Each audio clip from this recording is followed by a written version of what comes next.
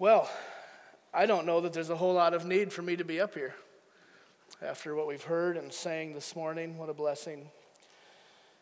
But we are back today to the Gospel of Matthew.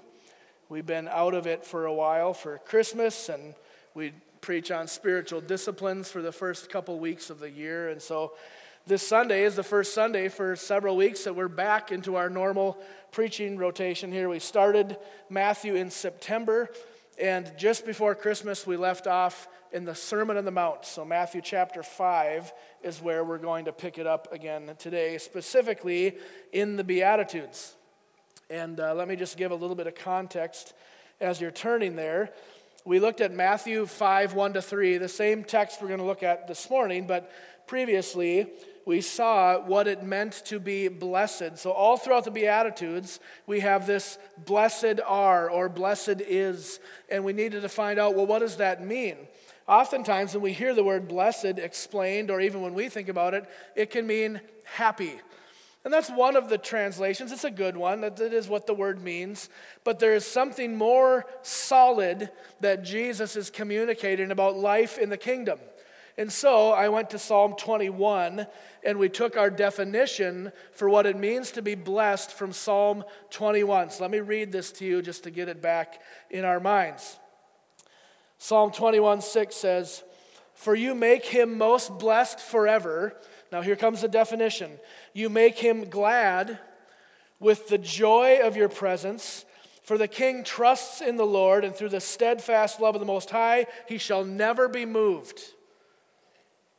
So the word blessed is not just a feeling of kind of bubbly happiness, but it is a deep, rooted and grounded reality that the person who trusts in the Lord will experience joy, gladness, and stability.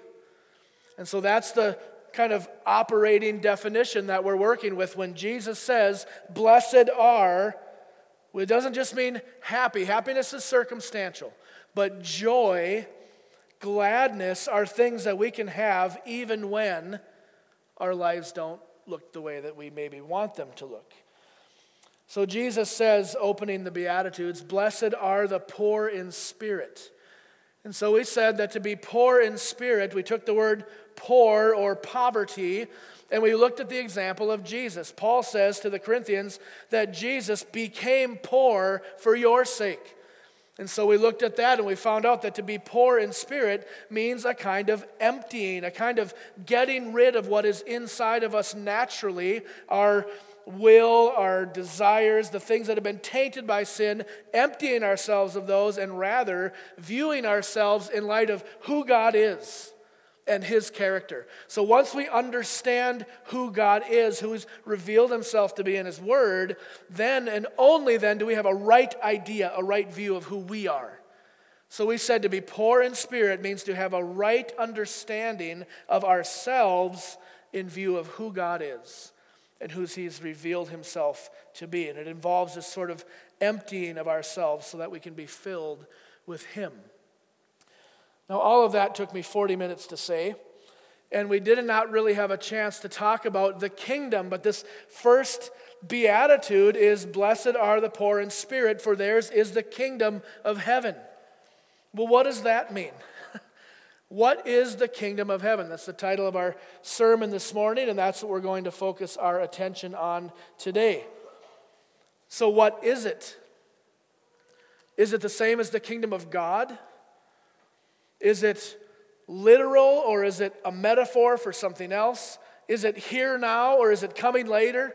All these questions, right? We read about the kingdom in the Bible, and it's used in a variety of ways, which is one thing, by the way, that makes defining it really difficult, because it's used in several different contexts. But before we move ahead and keep going in the Beatitudes, because I didn't have time to do this previously, I want to spend this morning looking at the same text, Matthew 5, 1-3, and we are going to determine what is the kingdom of heaven.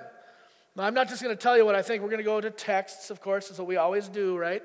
And we're going to see from the scriptures, how is Jesus using this term, kingdom of heaven? It has massive implications for us as his people. So if you haven't done so, let's open our Bibles to Matthew chapter 5 and follow along as we read the first 3 verses.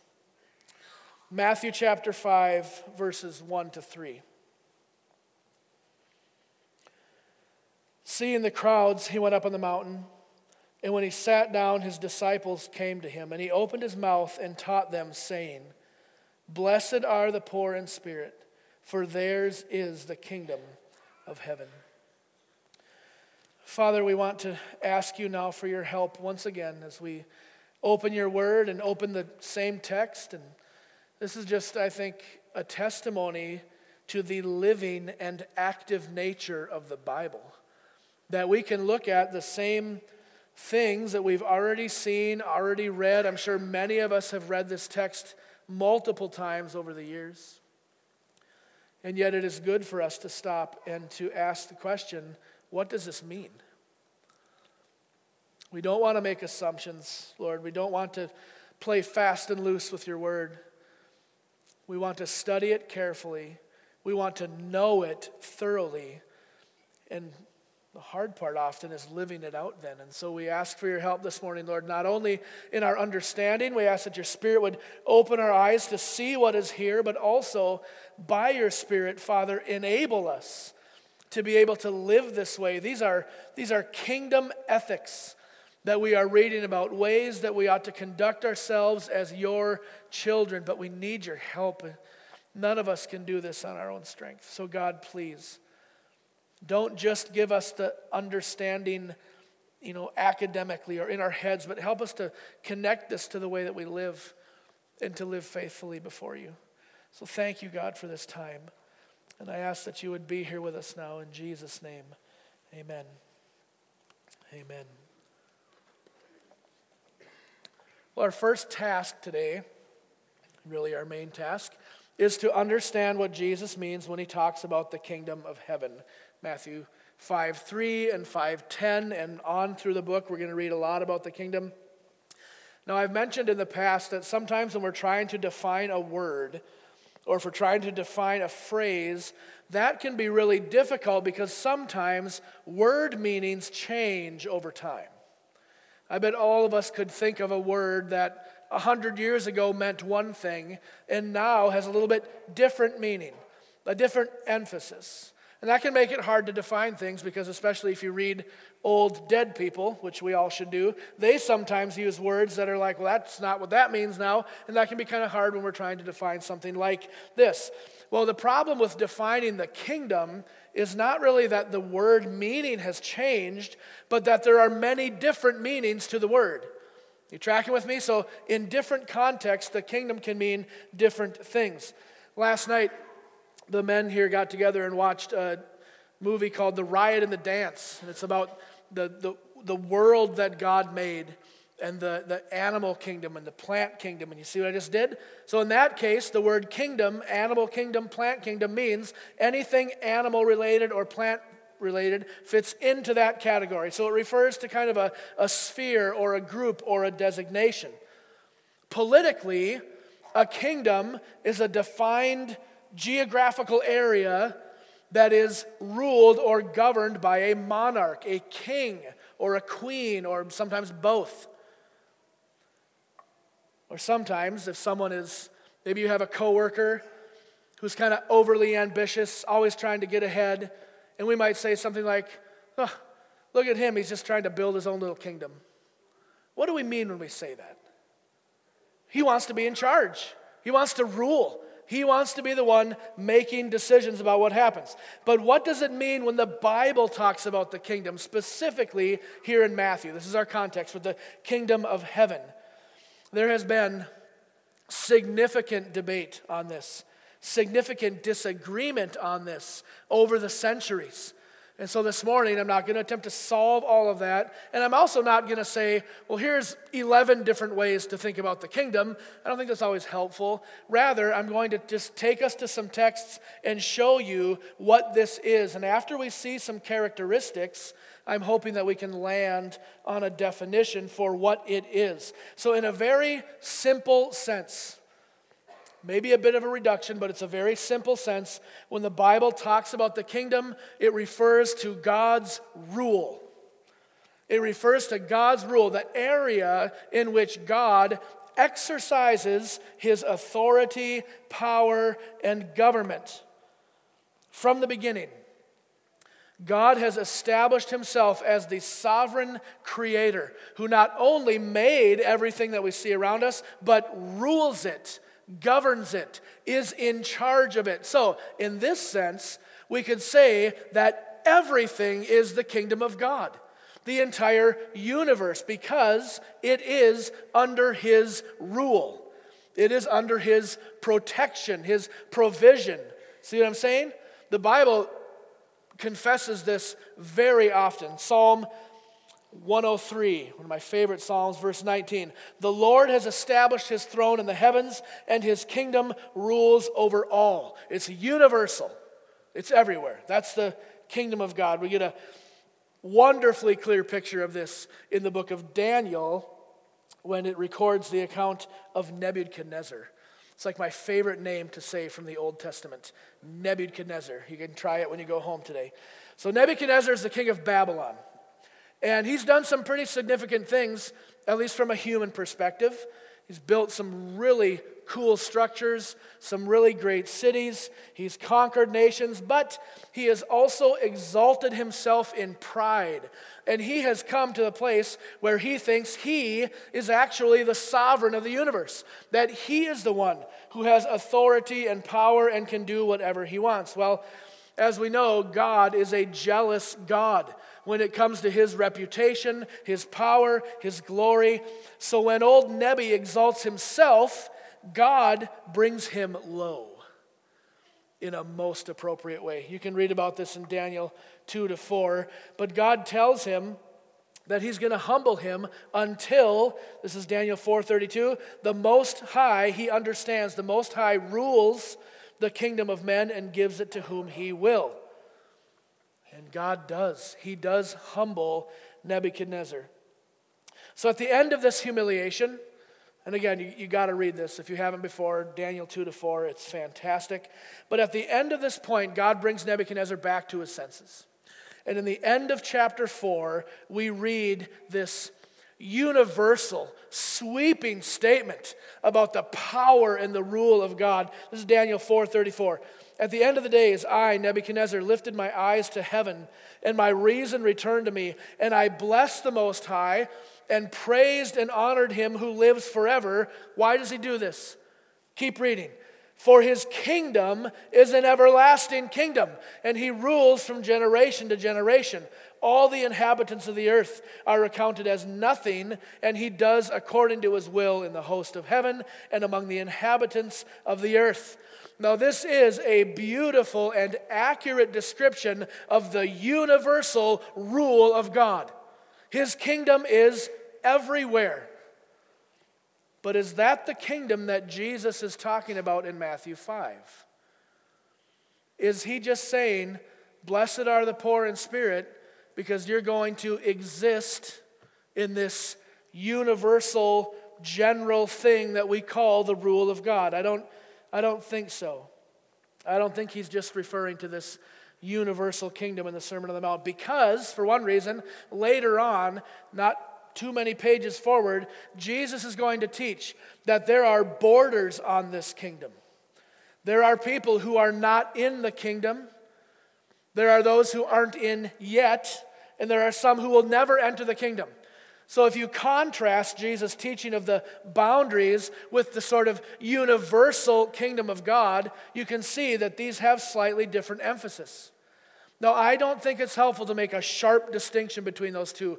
Everything is under the rule of God. So I am not trying to say, well, the kingdom of God is over here, the kingdom of heaven is over here, but there are, as we're going to see as we move through, different emphasis if you dwell in this kingdom versus this, even though they are in a broad sense the same thing.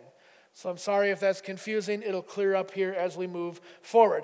But I do think that the definition of kingdom being the area of God's rule and authority, or we could say Christ's rule and authority, is a good definition, or at least a good starting place for a definition. But in Matthew's context especially, we need to understand that the kingdom Jesus is talking about is primarily a spiritual kingdom. Primarily a spiritual kingdom. This is why Matthew generally refers to it as the kingdom of heaven rather than the kingdom of God. Although, as I said, I think it's the same thing.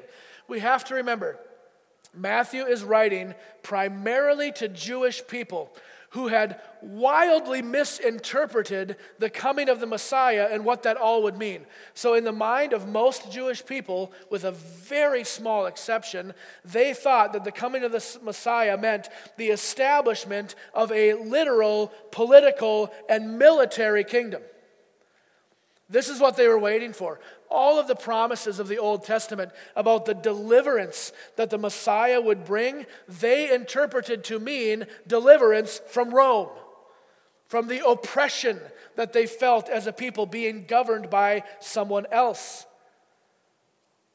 But Matthew is going to reinforce this truth that the kingdom Jesus is talking about is not primarily a literal, physical, or military kingdom. 32 times in his gospel, he is going to use the phrase kingdom of heaven to reinforce the fact that yes, Jesus came as the Messiah to establish his kingdom, but no, the primary purpose of this kingdom is not to conquer other earthly kingdoms. But this is why so many people rejected Jesus as the Messiah, because they were looking for a very narrow, very specific little box that they could fit the Messiah into. And when Jesus came, very different from what they expected. They just didn't have a context for that. So let me show you just a handful of texts. I think this will help us understand that the kingdom is a spiritual kingdom. This can be seen in Jesus' teaching of how someone gets in. How does someone enter the kingdom? Well, in John chapter 3, Jesus is having a conversation with Nicodemus, who was a religious leader at that time, and they're discussing this very thing, how one can be pleasing to God, how one can be in the kingdom. And Jesus says this is John 3 and verse 3. Truly I say to you, unless one is born again, he cannot enter the kingdom of God. Nicodemus said to him, how can a man be born again when he's old? Can he enter a second time into his mother's womb and be born? And Jesus says, truly, truly, I say to you, unless one is born of water and the Spirit, he cannot enter the kingdom. So Jesus, do you see what he's saying? What is the requirement for being in this kingdom that he's teaching about? Is it performance? Is it pedigree? Is it the way that you have distanced yourself from icky things, sin, blah? No, it's regeneration. The new birth, that's Jesus' language for being saved. And so he tells Nicodemus, the way into the kingdom is by repentance and faith. It is through hearing the gospel. And he makes his point so clear. He says, you must be born again to even see it in verse 3, and you must be born again to enter it. This is verse 5. So this is the boundary, this is the border of the kingdom that Jesus is talking about. Now that is somewhat of an implication of that text, but Jesus gets even more explicit about this as we move on in John. In John 18, he's on trial, he's been betrayed, he's before Pilate. Now Pilate is the figure of the governing authority in that region. He's about the highest up you can get right there in that space. And he brings Jesus before him because the Jews are saying, this guy says he's a king, you better crucify him. It's kind of their tactic to get rid of Jesus. So Pilate brings Jesus before him in John 18, and he says, are you the king of the Jews? In other words, what is he asking? Am I going to have a problem with you? Are you a political rival to me? Do I need to be concerned that my kingdom is kind of shaky here? Jesus answers him, and in this answer, we get a real clear confirmation. This is John 18:36. Jesus answered and said, my kingdom's not of this world. If my kingdom were of this world, my servants would have been fighting, that I may not be delivered over to the Jews. But my kingdom is not from the world. So Jesus says here, this kingdom is not of the world, and it is not from the world, meaning it is primarily a spiritual reality, a spiritual kingdom. Paul says in Romans 14:17, "For the kingdom of God is not a matter of eating and drinking, the physical characteristics, but of righteousness, peace, and joy in the Holy Spirit." So now we should ask the question, what exactly are we affirming if we affirm that the kingdom is primarily spiritual? What are we saying? Why am I emphasizing this when we say this is primarily a spiritual kingdom? Does it mean that the kingdom of heaven has zero import or impact in our life? What's a spiritual kingdom? What does that have to do with me? I'm physical. Does it mean that there are certain places where Christ exercises his authority as Lord of all and other places where he doesn't? There's a really dangerous doctrine floating around the church, has been for about 100 years, and it is called the sacred and the secular. It is this lie that says that inside the church, Christ is Lord, and everywhere else, it has nothing to do with that. This is spiritual. Is that what we're saying when we say that the kingdom is primarily spiritual? No, of course not. Hopefully you agree with that. We've already determined that the entire universe is the kingdom of God. But inside the kingdom of heaven that Jesus is talking about here, we need to draw attention to the fact that the spiritual nature of what Jesus is talking about reminds us that his primary concern is not establishing human institutions. That's not how he came, and that's not his plan for advancing his kingdom. It's not ultimately his purpose. But his purpose in the kingdom is to teach and train and disciple his people to look more and more like him. What does the Great Commission tell us at the end of Matthew? Go therefore into all the world and preach the gospel, make disciples of all nations, baptizing them in the name of the Father, the Son, and the Holy Spirit, teaching them to observe everything I have commanded. And when that happens, when the people of God take seriously our responsibility to go with the gospel and preach it everywhere, it will have a transformative effect on the world around us. So do not hear me say that the kingdom of heaven is primarily spiritual and assume, oh great, I'm off the hook. Absolutely not. The kingdom of heaven motivates us.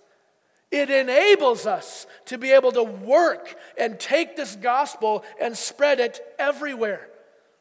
And it will have effect on the world around us. And just because I say, well, it's not the primary purpose, does not mean that it is no purpose. The kingdom of heaven is transformative in its nature.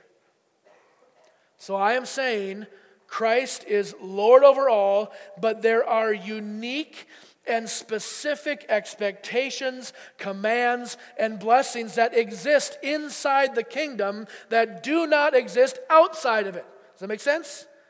This is why we said that all of the teaching that we're going to see in the Sermon on the Mount is meant for Christians. This is not an evangelistic tool to tell people, hey, if you live this way, you can get into the kingdom. This is how those who have been transformed by the grace of God are called to live in the kingdom. Kingdom ethics would be a good way to put this. The reason for that is that obedience to the law of Christ is only possible through the Spirit of Christ. There is no hope for anyone to live this way unless the Spirit of God dwells in you and motivates your obedience, empowers you to be faithful here. It is the only hope we have, which is why Jesus says to Nicodemus, you must be born again in order to enter the kingdom. So we've seen that the kingdom that Jesus is representing here in Matthew 5 is chiefly spiritual and moral. It's entered into through repentance and faith It's not of the world. It's not from the world. And those are characteristics. But now I want to try to summarize this into a definition. This is what I labored over, because every time I thought I had it, I'd read another text and go, well, that doesn't fit. Scratch that one.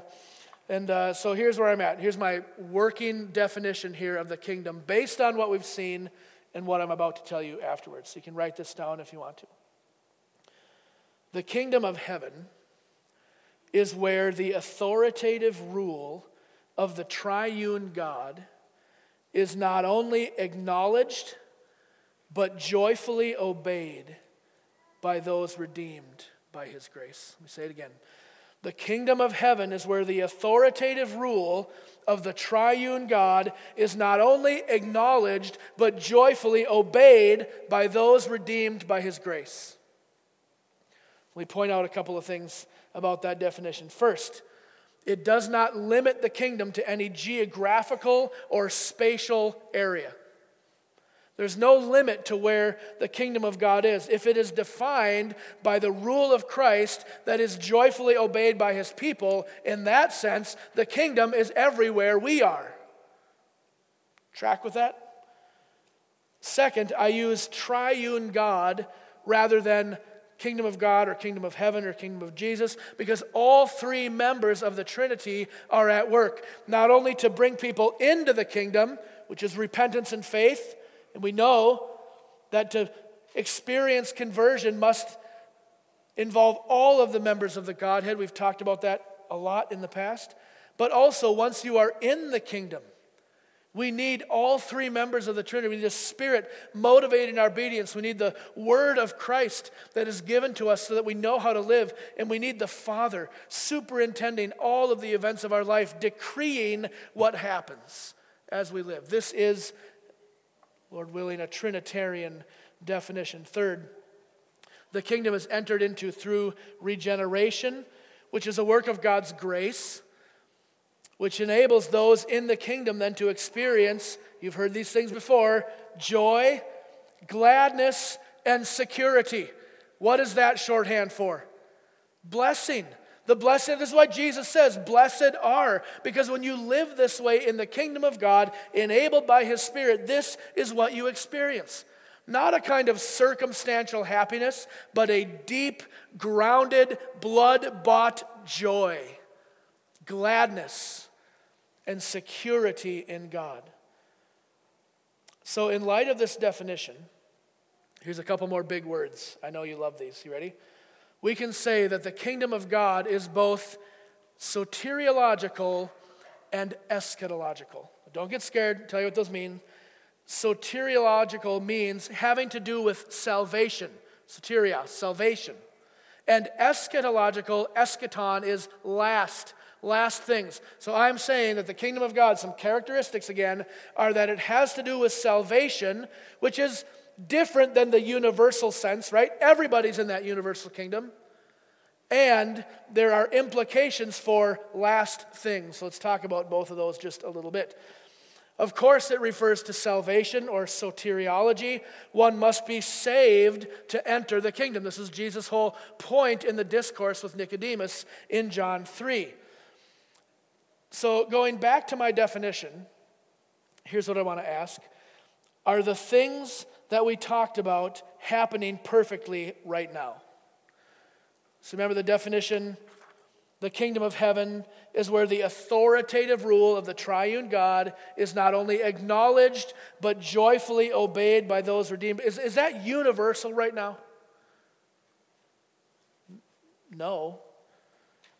I mean, we still have a police department, right? If everyone lived in joyful obedience to the law of Christ, we'd be great. Problem is, that doesn't happen. And this is where the eschatological part, the last things part of my definition comes into play. Because when Christ returns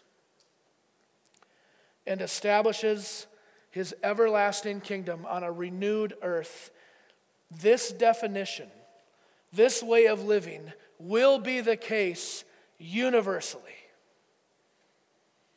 The law of Christ will be obeyed perfectly.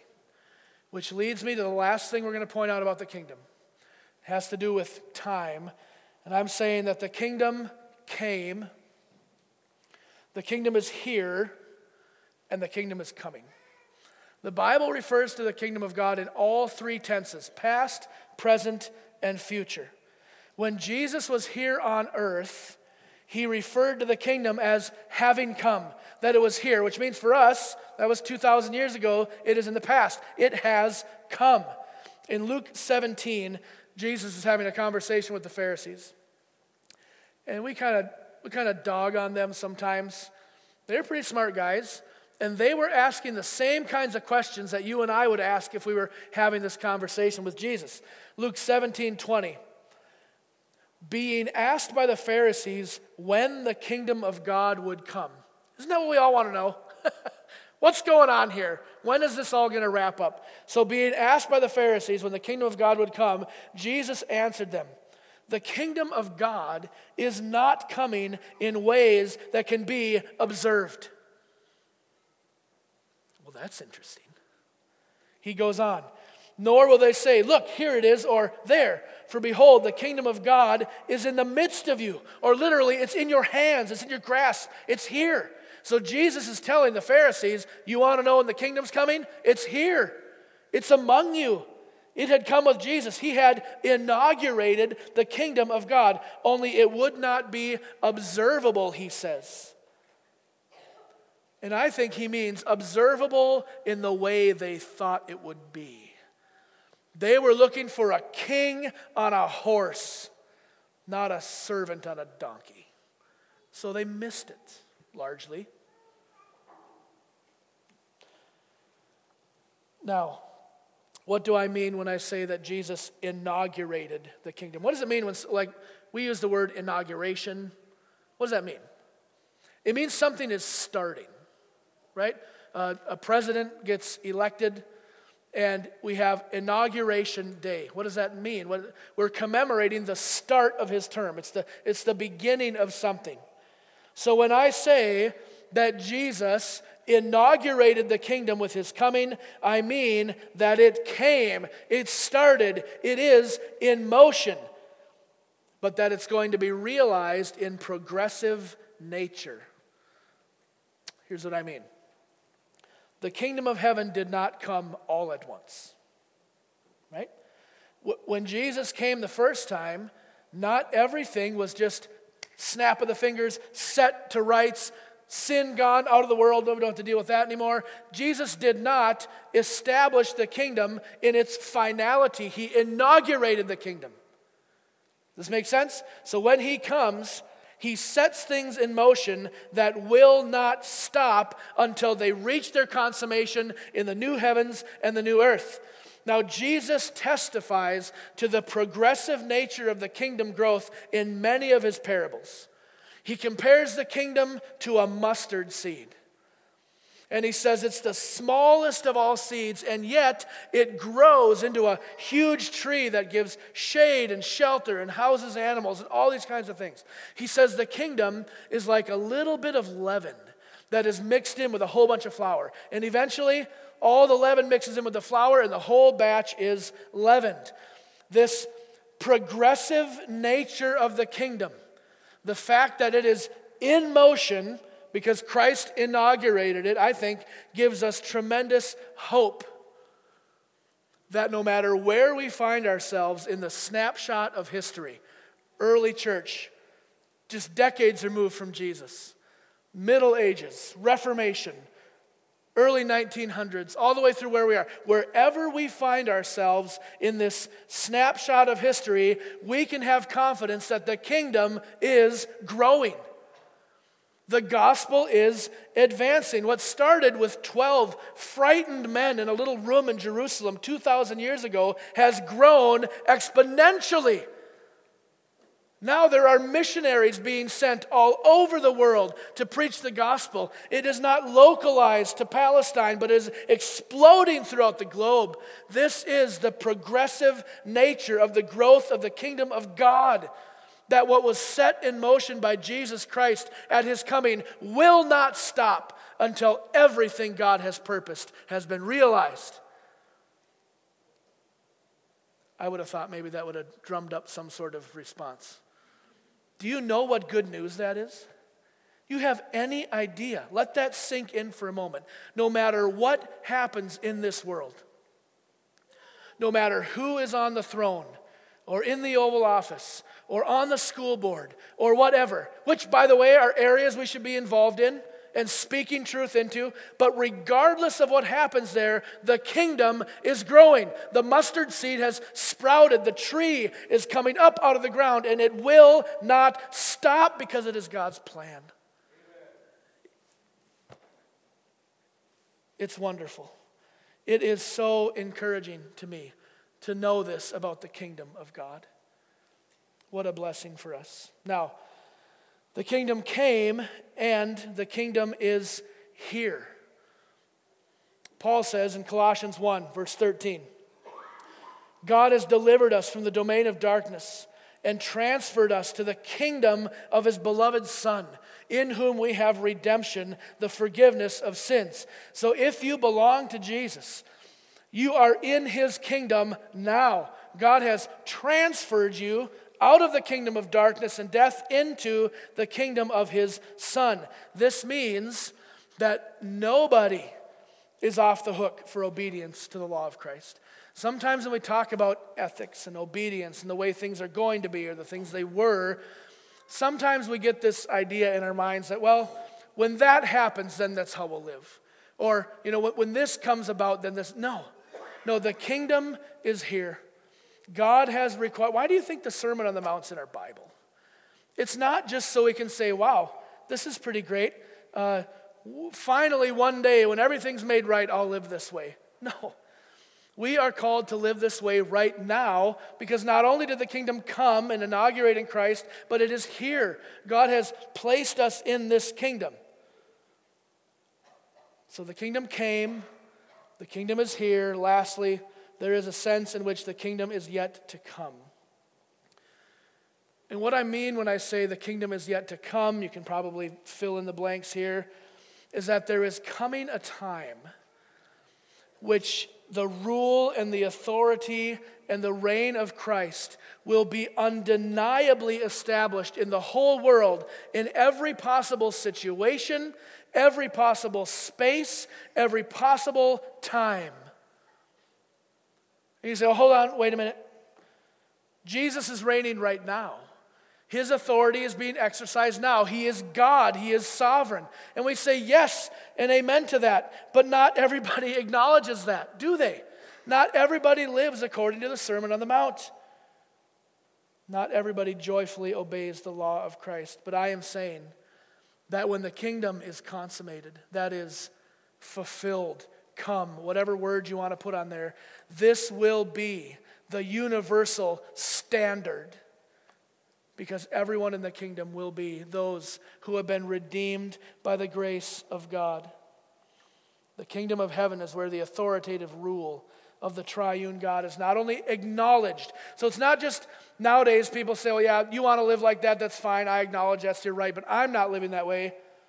When the kingdom is full, when it's here, we will all love and joyfully obey the law of Christ. I cannot wait for that. You want to know what eternity looks like in the kingdom of God? A lot of times we have some unhelpful images of floating around on clouds or playing harps or even worse, a saxophone. That's not what it's going to be. This is not some kind of spirit-only existence where you float around and go through walls. We are going to live on a renewed and remade earth. Physical things.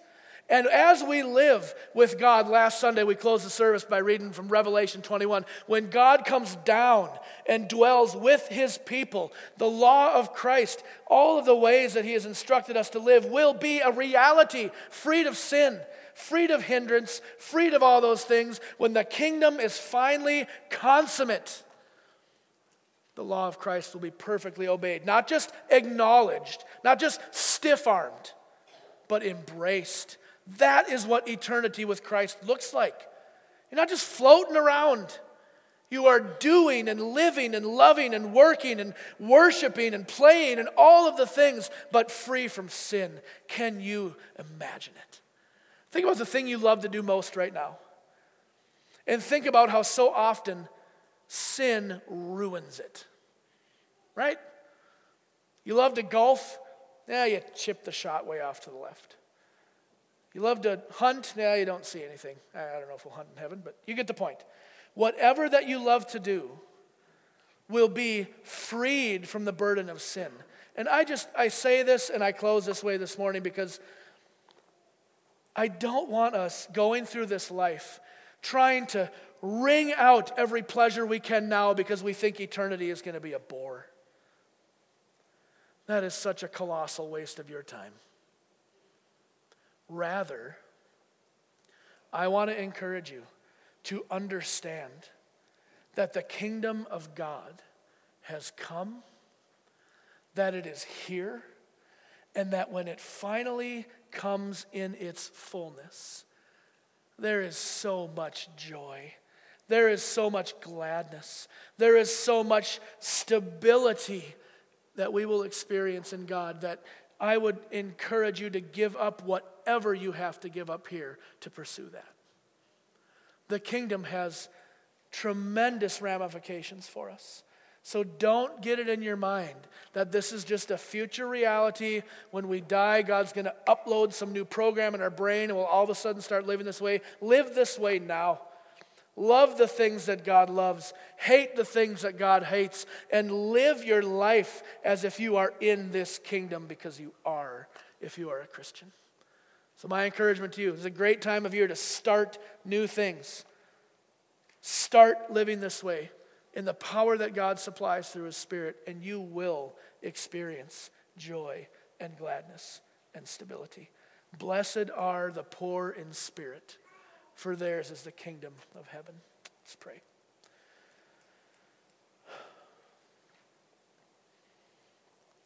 Father, it's hard sometimes to be excited about things that we do not know much about. It can be challenging for us, Lord, to think beyond our present circumstances. The things that are right in front of us seem so real. But God, I ask that for those of us here in this room, that by the power of your Spirit, you would strip away those blinders that sin and the world and our own desires put on us, and that we would see clearly what it means to live in your kingdom. Trade all you have for the kingdom He's building. Oh, would it be true for each one of us?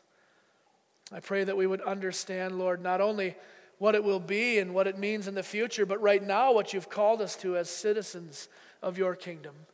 Help us to lay aside the weight and the sin that entangles us and to hold fast to Christ and to live the rest of our days for Him as we eagerly anticipate the coming of the kingdom. Thank you for this text. God, would you be kind to us as we move now through the rest of the Beatitudes and the Sermon on the Mount that have established some of these fundamental principles, that we would be able to gain wisdom and insight and help from these teachings, and help us to apply these things to the way we live. And I pray now in Jesus' name, amen.